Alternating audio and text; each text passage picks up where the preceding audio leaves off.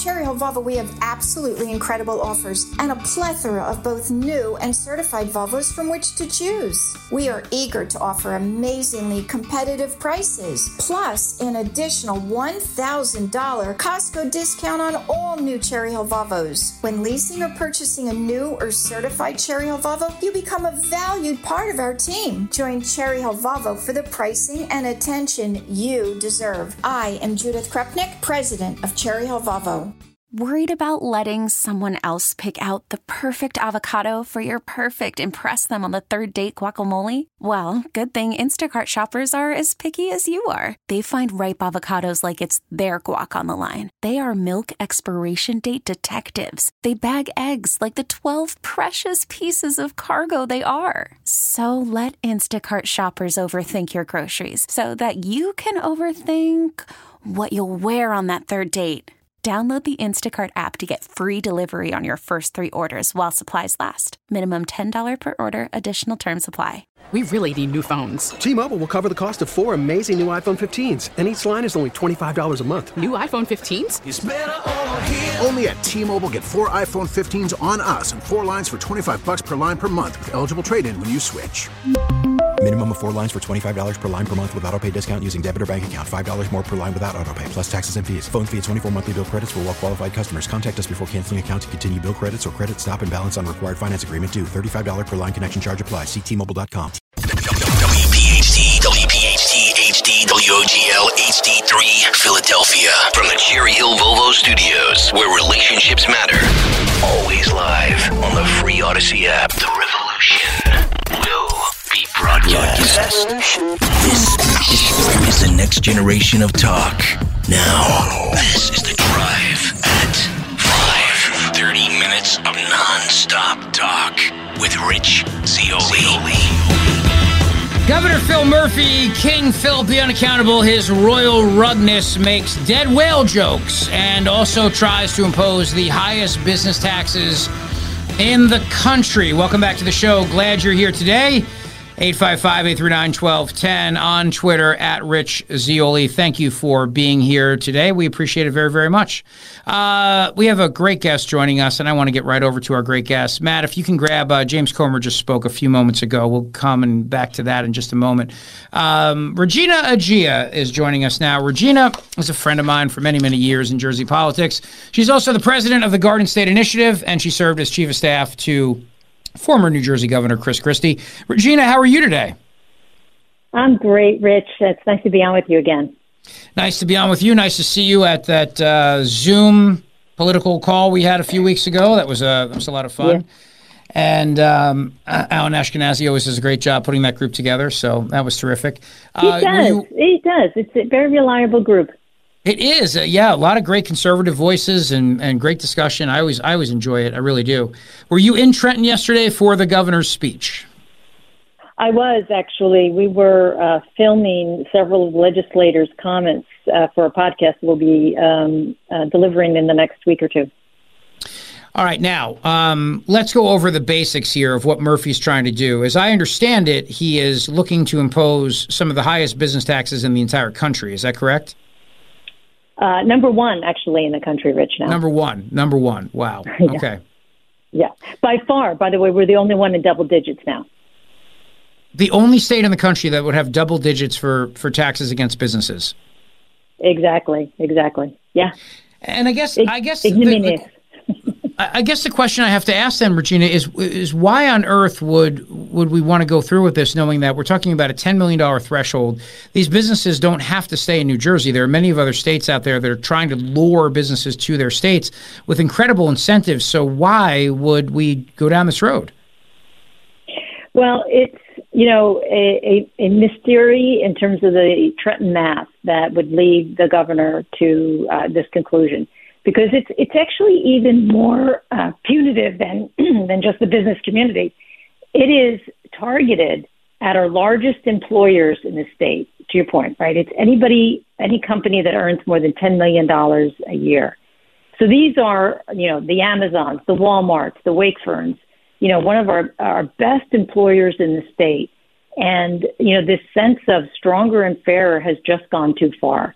And the notion that the business community not only should be targeted this way, but I think equally important, Rich, that everyone needs to understand is they're essentially putting the business community on the hook for New Jersey Transit. This is considered a dedicated funding source, and the amount they're expecting to come in from this tax won't even cover the gap that New Jersey Transit is going to have next year.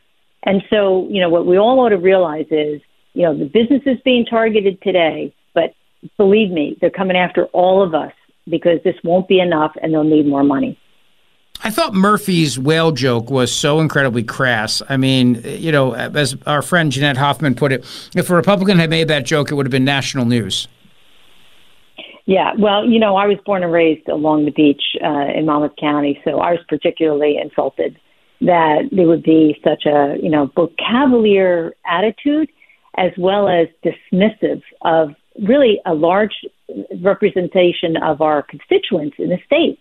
Whether, he wants to support it is one thing, but to be that insulting, I think, to an audience that, obviously includes people who are very concerned about this, I thought showed great, a real tin ear, as we like to say. Yeah, and the joke bombed. I mean, it bombed big time. Let's play it one more time, Matt, if we could, just in case anyone's just joining us now. This is King Philip the Unaccountable, his royal rugness, making a very crass dead whale joke during his budget address yesterday in Trenton. I'm not getting any more complaints. There must be no whales 40 miles offshore. Just making sure you're paying attention out there because I am. And once these wind turbines are complete... Thank you. Shecky Murphy. I mean, unbelievable there. Just completely not knowing how to read the room. Yeah, it's exactly right. It is a subject that is just growing in importance in terms of broad energy, but also the desire for people to be heard. And, what that shows is he's completely turning a deaf ear to a large portion of his constituents. And I really don't understand it. And, a lot of people shaking their heads in the room. Yeah, because we'll get back to the business taxes in just a moment, but these wind turbines, I mean, in addition to killing whales and dolphins, historic numbers that we've never seen before, ever. And like you, I grew up going to the Jersey Shore. The massive investment that's required here for the taxpayers and the ratepayers to have to pay for this is enormous. I mean, this project cannot get underway, without billions of dollars essentially in subsidies and also in hiking all of the fees that we pay for energy. Well, we'll see if it actually does get underway. As you know, they did a second award to a different, company. And my understanding is, and when we all know they haven't told us exactly how much it's going to cost the ratepayer, right? But more importantly, my understanding is the contract that they let out to the second provider is actually more expensive than the one that was let out to Ørsted. So, things are only getting worse in terms of the cost and the, frankly, the irresponsibility of the current administration in giving, any due to anyone who is concerned about, the burden of cost in our state, not just taxes, but, we're talking about energy. We pay higher energy, prices than the average in the United States. We pay, higher tolls, higher, rates for just about everything in our state. And, just doesn't seem to be any difference. And I think important about this budget, just go back to that for a minute, Rich, is that this budget is indicative of the attitude of just snow plowing all our problems. This budget doesn't solve any problem that we've got in the state, and it's leaving really an even bigger mess for the next governor when they come in 2025. He is increasing spending by another $1 billion. Regina, we're already paying the highest property taxes in the country. We have families here that are struggling just to survive in this state. He's increasing business taxes. I mean, this is getting to the point now where unless you are really in the high income levels, you're just not going to simply be able to afford to live in New Jersey anymore. Well, arguably, that's already true, right? I mean, I believe, as I said before, nobody's going to be safe from these taxes over the next 2 years because they won't be able to afford to continue to spend at the rate they are. And increasing, to your point, right? Spending is up 60% in the last 6 years. I mean, I don't know anybody who is able to sustain that level of increase in spending. And, what's going to happen is taxes are going to go up on, $100,000 and above families. And that is even below middle class in our state in many parts in terms of able to survive. So I'm confident that the taxes are going to go up on income, are going to go up on sales. They're not going to be able to resist raising sales tax next year, more likely.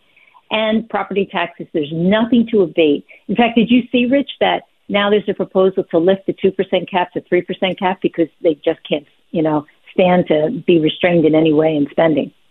Well, I mean, I'm not surprised by that because, God forbid government should have to live within some sort of means in any way, shape, or form. Regina Egea is with me. She is the president of the Garden State Initiative, and it's a great conservative organization dedicated to public policy research to make New Jersey a place where businesses and families can once again thrive.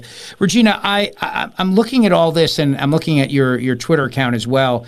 And as you put it, this new tax is also going to blindside our state's job creators.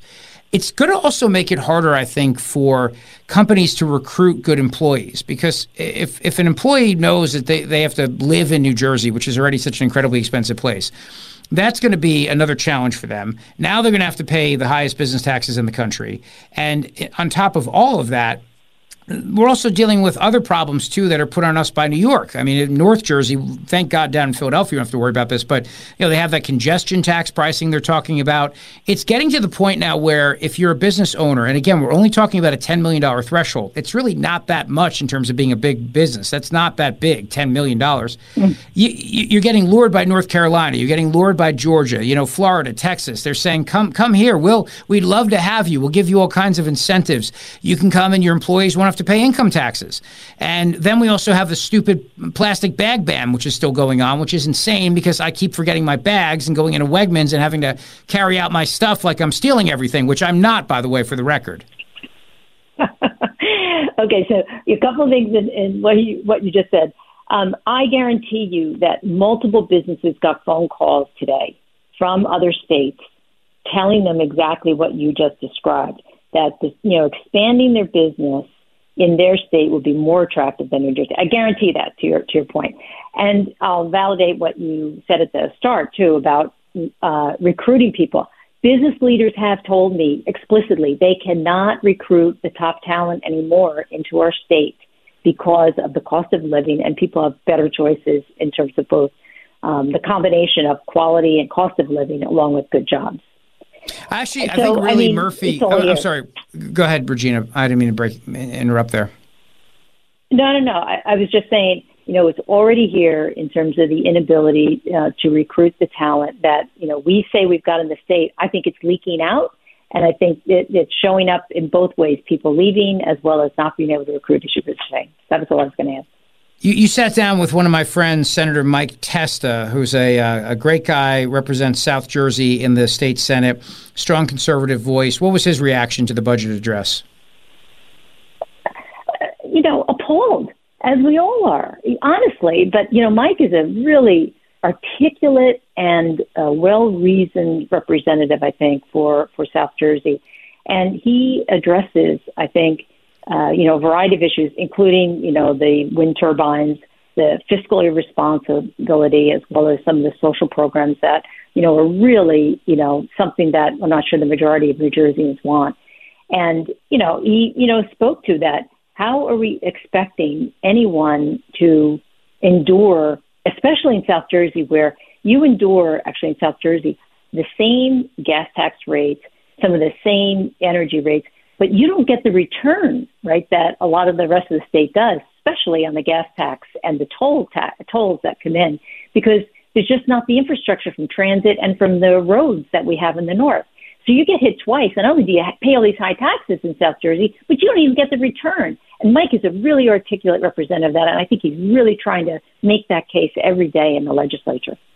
Do you think that Murphy has enough support among the Democrats to get this tax hike through?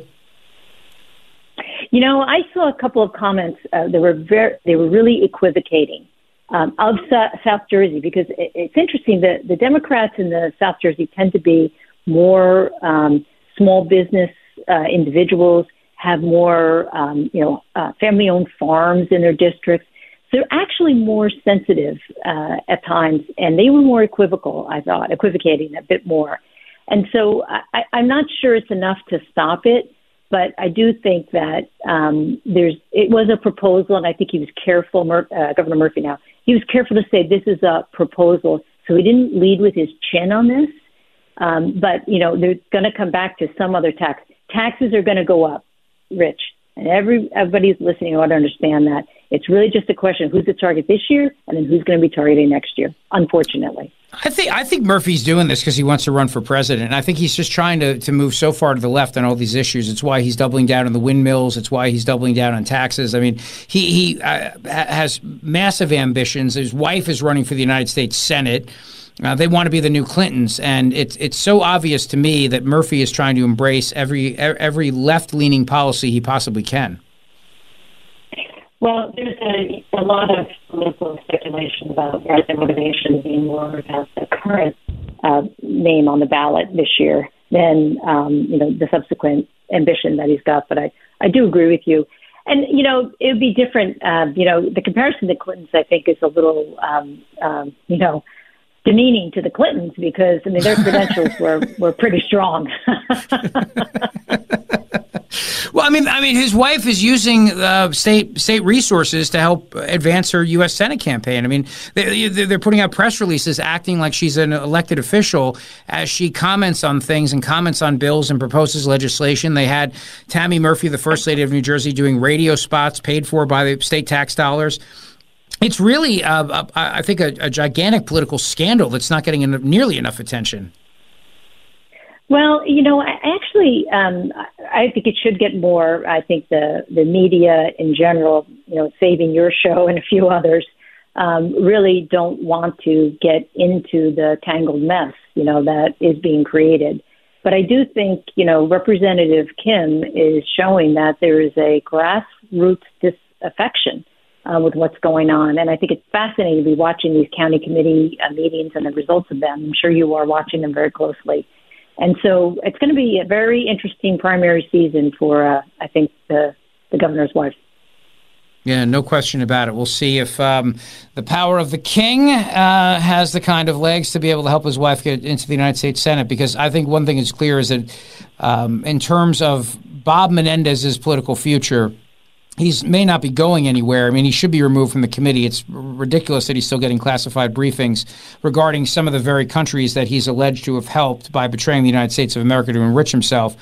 But he's not going to get the party nomination to be the U.S. Senator. But that doesn't mean he's going to step aside. He may still fight. So I know New Jersey's a tough state for Republicans, but if ever there was a year, I'd say this is the year to go for it. No question about it. The Garden State Initiative, Regina Egea. Regina, thank you for joining me on the show. Where can people follow you and learn more about the great work you're doing? Well, thanks. Yes, we at gardenstateinitiative.org in terms of our web, and we are on Twitter as well as Facebook at GSI New Jersey. So please look for us, and you can go under my name as well and find all of our handles, Regina Egea, EGEA. Rich, thanks so much for having me on, and I wish it were a better story I was on to talk about, but I look forward to another time coming on to speak with you again. Well, you know what you do? Come down and join us when we're in Cape May. We're going to be live at the Grand Hotel for 5 shows this year, including May 3rd. The windmill topic always comes up. I'm sure all these topics are going to come up. At least we can talk about it over a cocktail. Great. I would love to do that. Thanks, Rich. I'll put it on my calendar. Thank you, Regina. Appreciate it very much. It's the 5 o'clock happy hour on the Rich Zeoli Show. Brought to you by the Oceanfront Grand Hotel of Cape May, New Jersey. A premier full-service resort and conference center. GrandHotelCapeMay.com. All right, there's a bunch of breaking news that just happened in the last 5 minutes. The United States Supreme Court, as I suspected, is going to take up the Trump immunity case. Good. I would have been shocked if they didn't. But as you remember, D.C. Circuit Court, 3-judge panel ruled that Donald Trump does not have immunity for his actions as president related to January 6th. They said he could be criminally charged. This would open up it would destroy this country if that's the case. If presidents are allowed to be held criminally liable for their actions while in office, First thing I brought up many times is Barack Obama, drone strikes, killing American citizens without due process, charge him with murder. Some attorney general, some U.S. attorney who wants to make a name for himself, charging Obama with murder. I mean, it's a ridiculous analogy, but yet it's an accurate analogy if you can hold presidents criminally liable for their actions in office.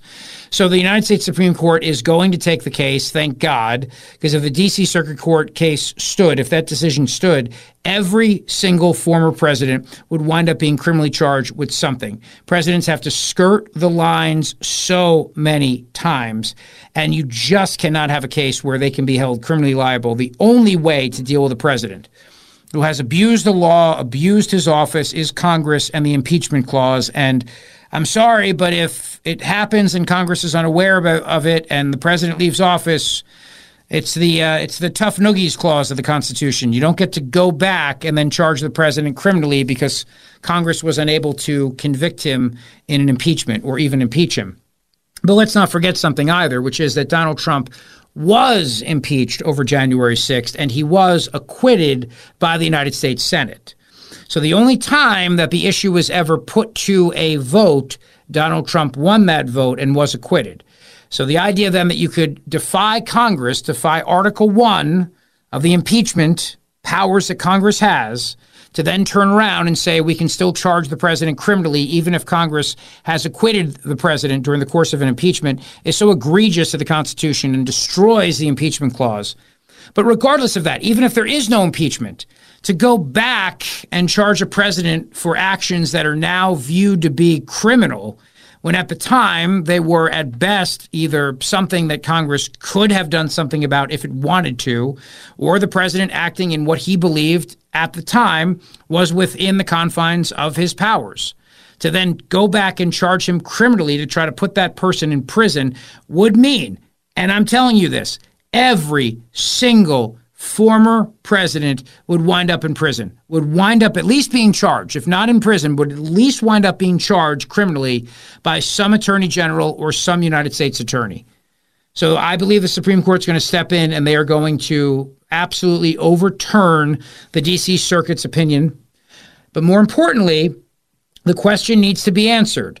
When is a president's actions considered to be part of their official duties, and when is it the president acting in his own capacity? Because that question remains something as well. In my opinion, the court should simply say, that's up to Congress. There's your answer.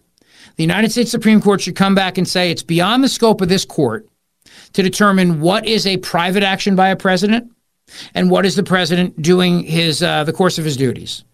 It is left to Congress to make that determination under Article 1 of the impeachment clause. It's not up to us. We don't get a say in this. It's up to the Congress. The founders left it very broad. Bribery, high crimes, and other misdemeanors, that's how they left it, broad for a reason. It's Congress's discretion based on the elected representatives of the people and the United States Senate to determine if the president has abused his powers, period. So I hope the court just simply comes back and says, you cannot hold presidents criminally liable. That's insane. It's why we have an impeachment clause of the Constitution. And secondly, it's not up to this court to determine what is a president's official actions and when the president is not acting in his official capacity. Because, listen, Donald Trump giving a speech on January 6th and the argument by Jack Smith, the lunatic special prosecutor hell-bent on getting him, that Trump was not acting in his capacity as president, I disagree. Presidents use the bully pulpit all the time to advocate for issues, and that's what Donald Trump was doing on January 6th. You don't have to agree with him, but he was well within his rights as president to use the bully pulpit to advocate for something he wanted Congress to do. Presidents do it all the time. And he wanted, in this case, the American people to march to the Capitol peacefully and to have the Congress not overturned, but to send the election results back to the states, as was the law under the Electoral Count Act that applied on January 6th of 2021. Let's understand a couple facts here. Number one, Donald Trump never had to say, we'll march to the Capitol peacefully. There's nothing in the First Amendment that requires you to put in a peaceful disclaimer when you're giving political rhetoric. Nothing. There's no disclaimer that exists in the Constitution that requires that. That's number one. Number two, Donald Trump did what presidents do all the time. He wanted Congress to take an action. He advocated for that action. He has no power to do anything about it. So he told the people to tell their representatives to do something about it. And that's what presidents do every single day. Joe Biden did it again today, talking about wanting an assault weapons ban, whatever the hell an assault weapon is.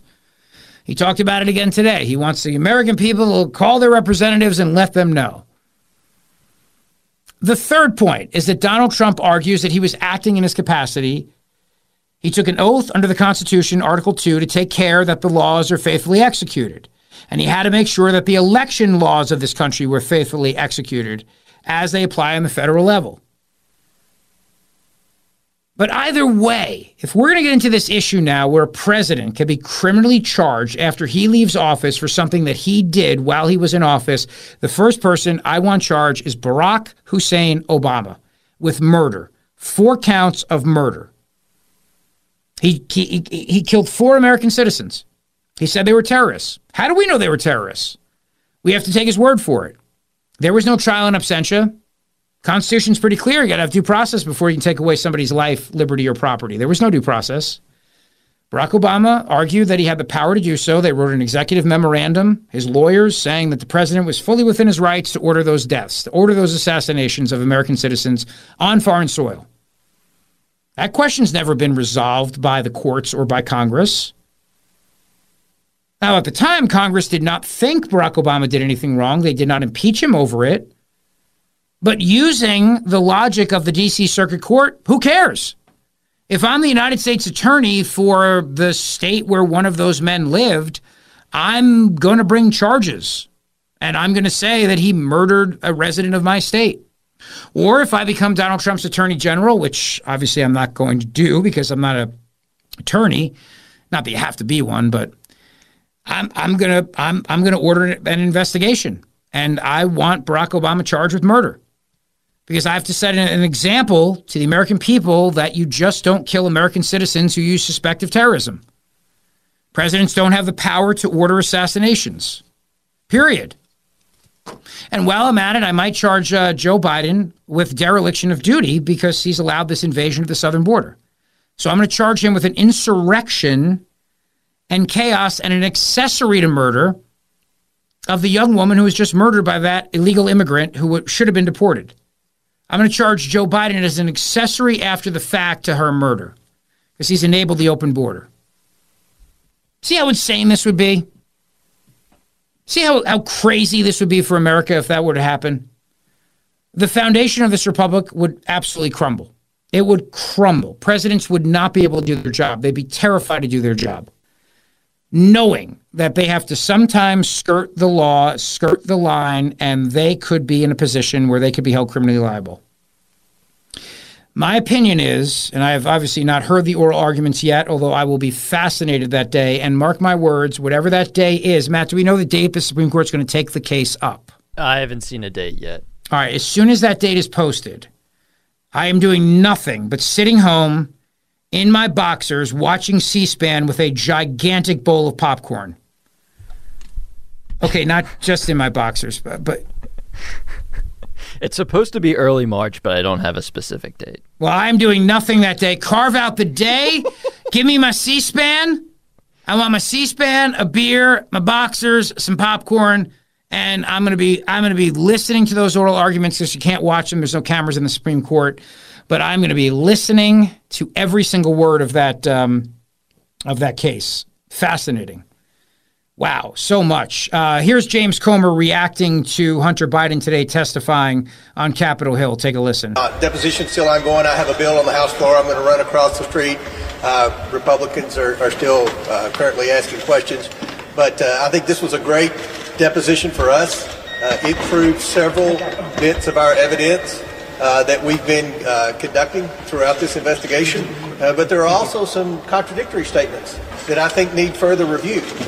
So this impeachment inquiry will now go to the next phase, which will be a public hearing. And that's something that I think everyone in the media has been asking a lot of questions about, something that I know that Mr. Biden and his attorney both demanded.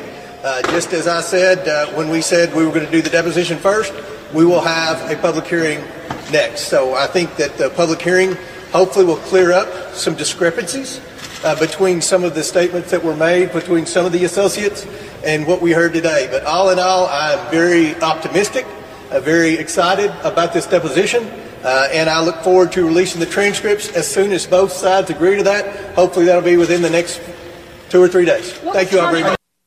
Good. Excellent. Can't wait to hear him. 855-839-1210 on Twitter at Rich Zeoli. Matt, what did you just text me about Anwar al-Awlaki? Oh, yeah. So to your point, Charlie Dent, who I believe was on the House Homeland Security Commission at the time, he was. So he actually suggested that the administration and Congress remove Anwar al-Awlaki's citizenship from him so that any act by the Obama administration wouldn't be violative of his constitutionally guaranteed rights. But that resolution never was acted upon. As far as I know, all they ended up doing was revoking his passport, which obviously doesn't also equate to a revocation of constitutionally guaranteed rights. Right. That's an excellent point you make. And so the point that Charlie Dent was making at the time was, look, you're killing an American. He has the guaranteed rights in the Constitution that no one can be deprived of life, liberty, or property without due process. There's no due process here. You say he's a terrorist, we got to take your word for it, but you're killing the guy. If presidents are allowed to be criminally charged, all it takes is one United States attorney or one United States attorney general to turn around and say, we believe Barack Obama committed murder. He killed an American citizen. It doesn't matter. It doesn't matter if Barack Obama was acting correctly to preserve national security. It's all in the interpretation of the prosecutor. And then the prosecutor is going to make those charges, and then he's going to file that, and then it's going to go to court, and you're going to drag Barack Obama onto the stand, he doesn't have to testify. Obviously, he's got protections against self-incrimination, but you're going to have a trial of Barack Hussein Obama. Did he commit murder by ordering the assassinations of Anwar al-Awlaki and 3 other American citizens while they were on foreign soil? And we'll have to question, what intelligence did you have that he was actually a terrorist? And, well, it's classified. Well, you better share it with the court because we got to determine if you committed murder or not. And then maybe they'll just get him on manslaughter. Who knows? What an absolutely crazy, crazy door that would open. It'll be the week of April 22nd. That's fine. That means then that I will be doing nothing that week, April 22nd. That, of course, means that, yes, as Shannon Bream points out, the Jack Smith January 6th case is on hold in the meantime, and there is no way that Jack Smith's case is ever going to actually be heard because the Supreme Court still has to decide on – they got to hear the case in April, then they have to decide on the case, then we're getting into the summer, we're getting into the conventions. The Department of Justice has an unwritten rule where you don't bring trials 90 days before an election. So the January 6th case is done. The Georgia case is done. It's over. It's all over. I mean, Trump is going to be the nominee. Trump is not going to be going to prison. They are not going to be able to get him behind bars, much to the Democrats' chagrin. And that is the latest on that. All right, 855-839-1210 on Twitter at Rich Zeoli if you would like to weigh in on everything we are discussing today. Let me tell you about NJ Diet. You can lose some real weight with NJ Diet, njdiet.com. Lose the weight for good and feel great. 20 to 40 plus pounds in only 40 days with njdiet.com. There are locations close by you in King of Prussia, Newark, Delaware, Cherry Hill, and Princeton. Or online with live online video consultations at njdiet.com.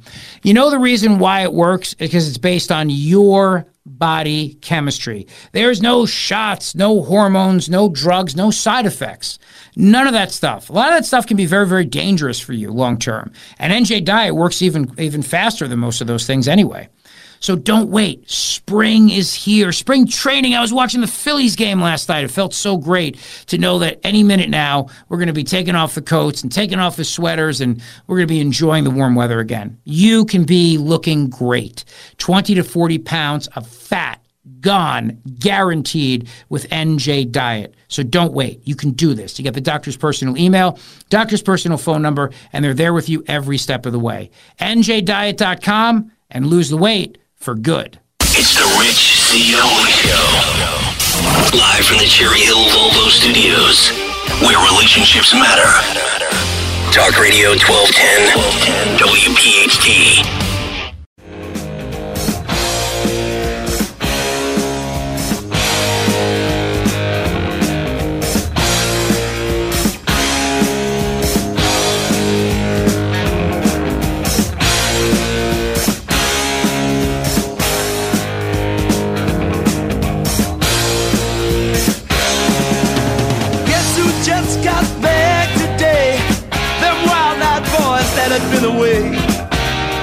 change, had much to say.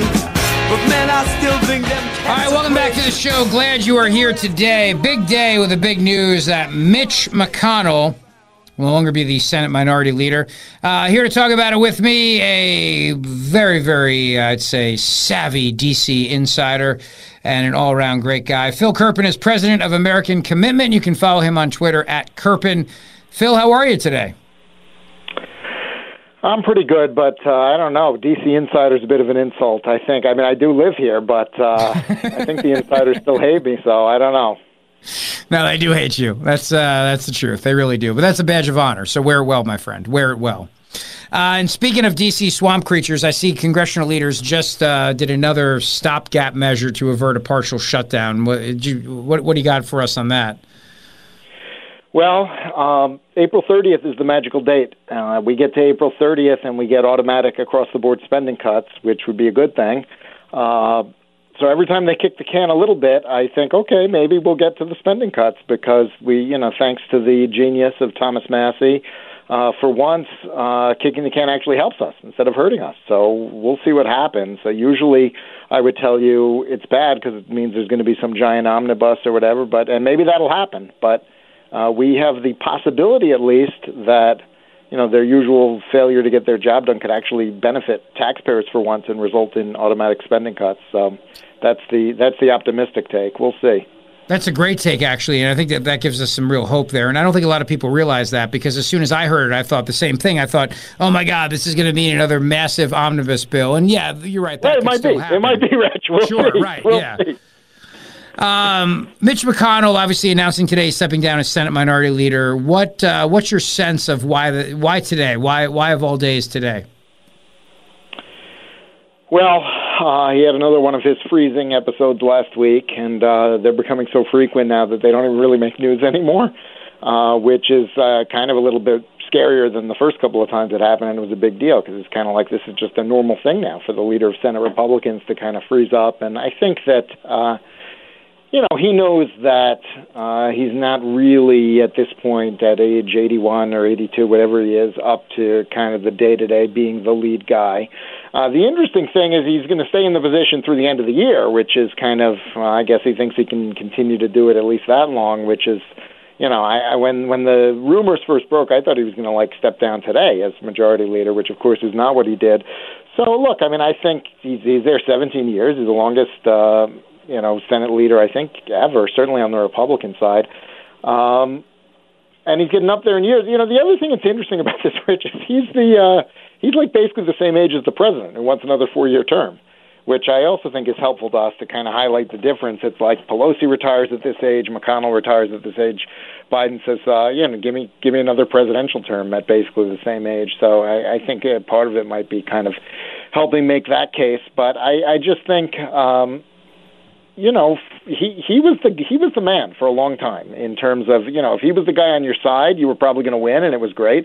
As conservatives, of course, a lot of times he wasn't on our side, and then, that's one of the reasons we've lost a lot of these policy fights. But there was really nobody more effective at doing what he wanted to do. The problem was it wasn't always what we wanted, right. But I certainly think he was the man for a long time, and, he'd certainly... I think by the last couple of years he'd lost a few miles off the fastball, and of late, he's been freezing in front of the cameras from time to time, and sort of, he lost more than a few miles, and so I think it was time. I don't know why specifically today. I mean, I'm not, maybe we'll get some journalist insider take on that, but those are usually fake anyway, so I'm not sure we'll ever really know exactly why, but I don't think anyone's really saying, oh, it's too soon. So yeah.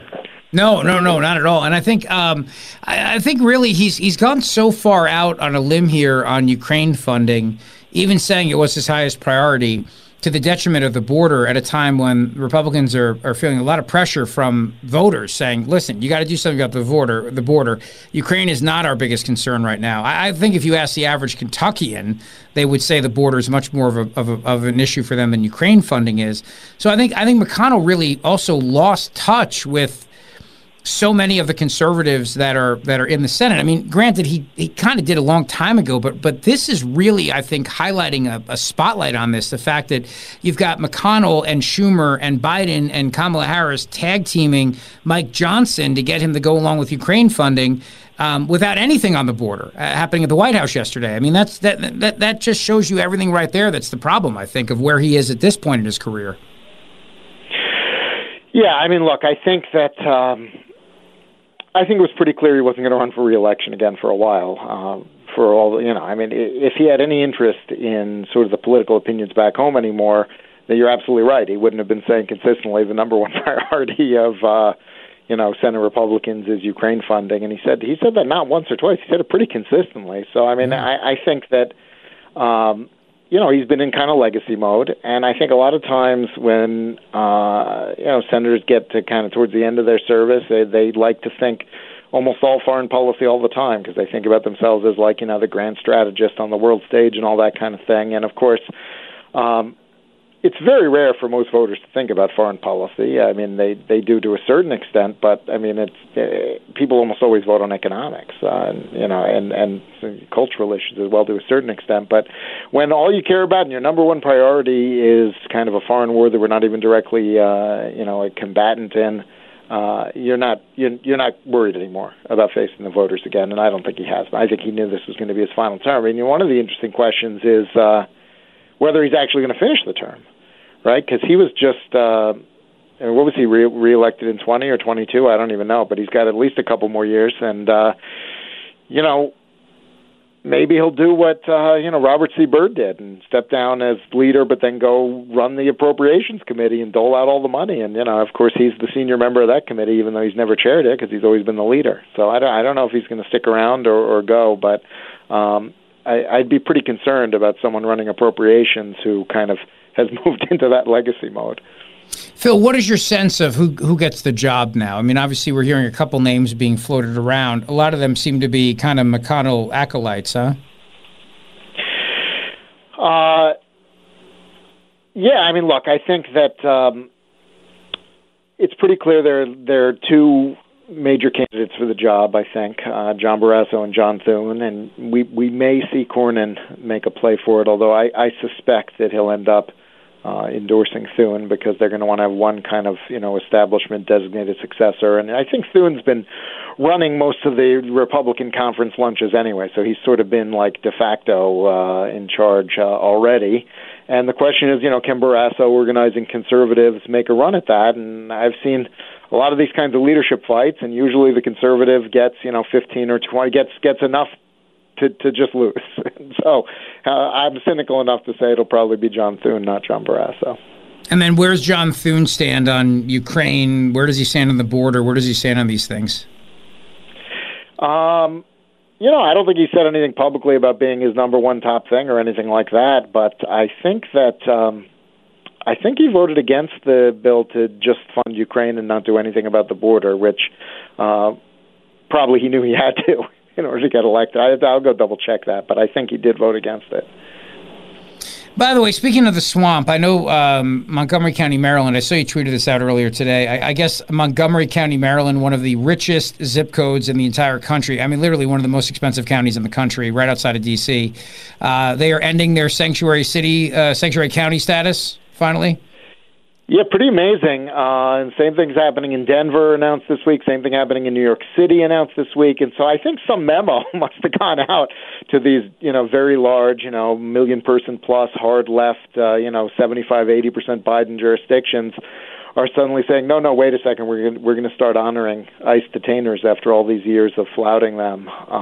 So it's a pretty interesting kind of piece of evidence that even kind of the most hardcore left-wing people are kind of bowing to reality now on, the wave of illegal immigrant crime that we're dealing with, especially in these areas where they have refused to comply with detainers. And so I think the era of, we're a proud sanctuary county and, we're never going to cooperate with federal officials, I think that's ending in a lot of these areas, which, I wish it hadn't taken what we've seen in the last few weeks for that to happen. But sometimes kind of political realities can force the end of insane policies, that never should have existed, but went on way too long. And I think that's what we're seeing in some of these liberal areas. I mean, this guy, Mark Elrich, who runs Montgomery County, I mean, he's like, he's pretty close to a communist. I mean, the guy, I've never seen a crazy far left idea that he wasn't for. And then suddenly he comes out last night and says, we're going to start honoring ICE detainers. So I suspect we're going to find out that some kind of memo went out and there was some polling and they decided they've got to end the sanctuary city, sanctuary county thing. Well, hopefully when that happens, we can then get on to the bigger issue, which is ending Wendy's surge pricing. Because thank God. Yeah, right. You're just going through the tweets. Yeah, I mean, this is like one of these classic PR things. I mean, the CEO says on an investor call, we're going to do dynamic pricing, and some reporters like, they're going to do surge pricing, and then Elizabeth Warren, this is price gouging, we're going to shut them down, and then they're like, no, we meant discounts. Like, be careful what you say. Anything's going to get twisted, That's an instant classic. Elizabeth Warren and Chuck Schumer have never met a petty issue that they did not want to confront. Did you see my other favorite story today out of California, by the way, speaking of fast food? That Gavin Newsom exempted Panera Bread from their minimum wage because they were a big campaign donor? Oh, I saw you tweeted about that, but I know you got to run. Is that like an amazing new classic? So, the Panera Bread can pay $15, but like McDonald's and Wendy's and everyone, they got to pay $20 because they didn't pony up money to Gavin Newsom. It's a third world country in California. Listen, somebody has to pay for that gel in the guy's hair. It ain't free. Phil Kerpen, American Commitment. Always appreciate it, my friend. I know you got to bounce, but come back and see us again soon, okay? All right, have a good one. Thank you, Phil. And this is the big story of the day brought to you by my buddy, Dr. Mike Veneria, VeneriaDental.com, VANARIA, VeneriaDental.com. As we continue along the show here, we have a lot of breaking news to get to in the 6 o'clock hour as well. I do want to give you a recap of Michigan. And the day's gotten away from us, Matt DeSantis. We have all this show prep that we did, and it's all gone out the window because today has just been... I don't even think I opened Evernote once today because of this breaking nice. news. I'm glad my hard work...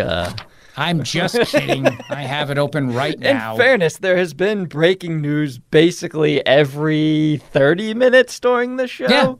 Yeah. This is why we love afternoons. That and the fact that we don't have to get up at 4 a.m. No, that is nice, yeah. That is nice, I'll tell you what.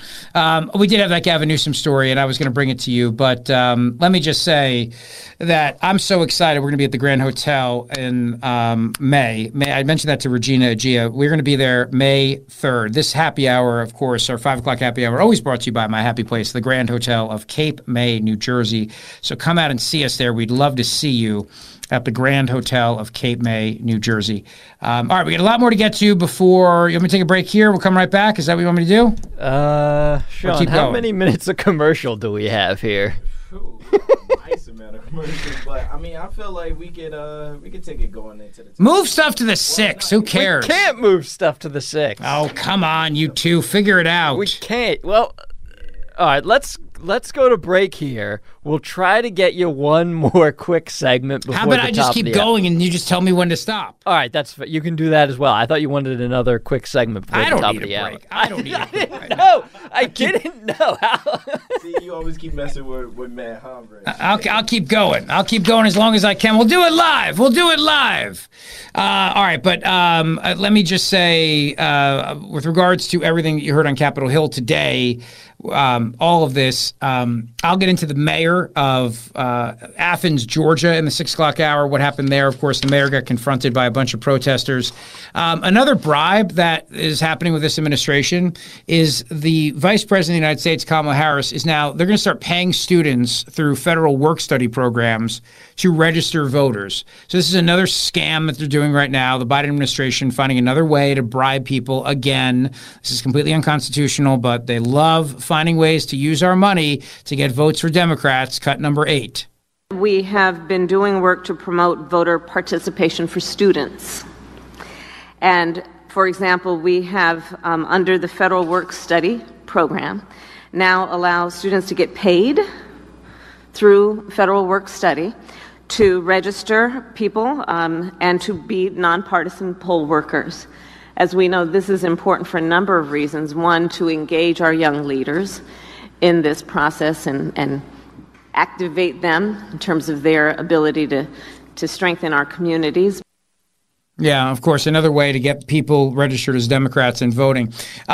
Speaking of Republicans who are useless, again, we have Representative Brian Fitzpatrick, pushing Ukraine funding. He and Jared Golden, Democrat from, Minnesota, joined CNN's Jake Tapper on Maine, to discuss their push to force a vote on more money for Ukraine. I mean, this is the stuff that infuriates me here. Cut number 7. Are there other Republicans that will join you in going around Speaker Johnson to force a vote on funding for Ukraine? There is. In fact, I spoke to several just last night. And I wouldn't necessarily phrase this, Jake, as going around anybody. This is just to add a pressure point. The politics are very, very tough, as you are well aware, in the House. There's a 2-vote margin in the House for Republicans, a 2-vote Democrat margin in the Senate on very, very tough, existential, time-sensitive issues. So we're not trying to circumvent or end run anyone. Quite to the contrary. We're trying to put an additional pressure point on something that has to happen. No, it doesn't have to happen. Ukraine funding does not have to happen, Brian Fitzpatrick. We don't want it to happen. That's the point. Deal with the border, separate from Ukraine. Then have a debate on Ukraine and watch as the vote fails because the American people have had it. We're done. We're out. We're tapping out. No, that's not what we want. I am so tired of these Republicans who are putting Ukraine first over America. I really am. I'm so tired of that. And that's why it's good riddance to Mitch McConnell. Honestly, good riddance to him. Because just like we talked about with my buddy Phil Kerpen, McConnell made it clear it was Ukraine first, not America first, and that's the problem. I'm sick of this. Republicans, wake the hell up. The voters do not want any more money going to Ukraine. Period. End it. Deal with the border. Do your freaking job. Please stop pushing this nonsense. I know the swamp is making you do it, but stand up to them and say no and listen to the people. All right, we got a big 6 o'clock hour, fourth and final hour straight ahead. Don't go away. Call from mom. Answer it. Call silenced. Instacart knows nothing gets between you and the game. That's why they make ordering from your couch easy. Stock up today and get all your groceries for the week delivered in as fast as 30 minutes without missing a minute of the game. You have 47 new voicemails. Download the app to get free delivery on your first 3 orders while supplies last.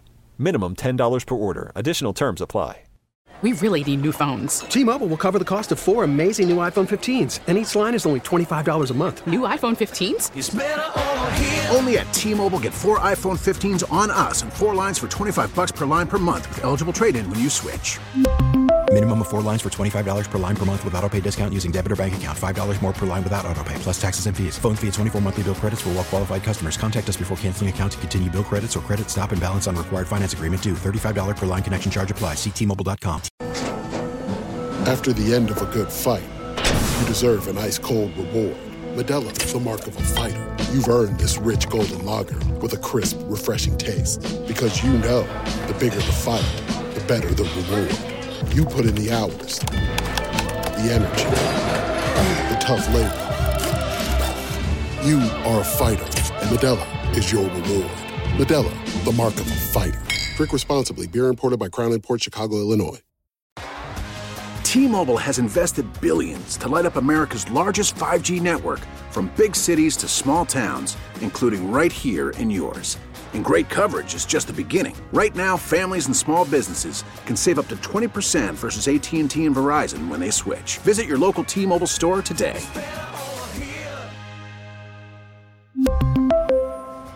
Plan savings with 3 lines of T-Mobile Essentials versus comparable available plans. Plan features and taxes and fees may vary.